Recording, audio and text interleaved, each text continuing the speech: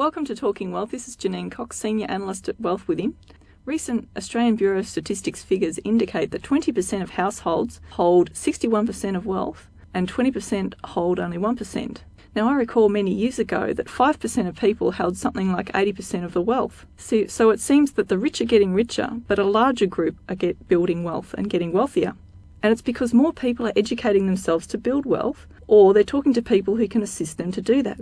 Now, when my parents got married, they believed that they had to buy a house to live in and pay it off, and they worked hard over the years to do that. These days, more and more people are telling us, well, you have to buy this investment or that investment, you have to buy property, you have to have shares, you have to have more money in superannuation, or you have to have a private investment.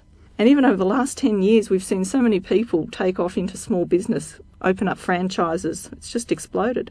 So more people are doing things to build their wealth and educate themselves. These statistics, I think, are really positive, and it'll be really interesting to see what happens over the next 10 to 30 years. Look, I want to encourage you to be part of the educated group, build your knowledge about shares and property, and preferably both.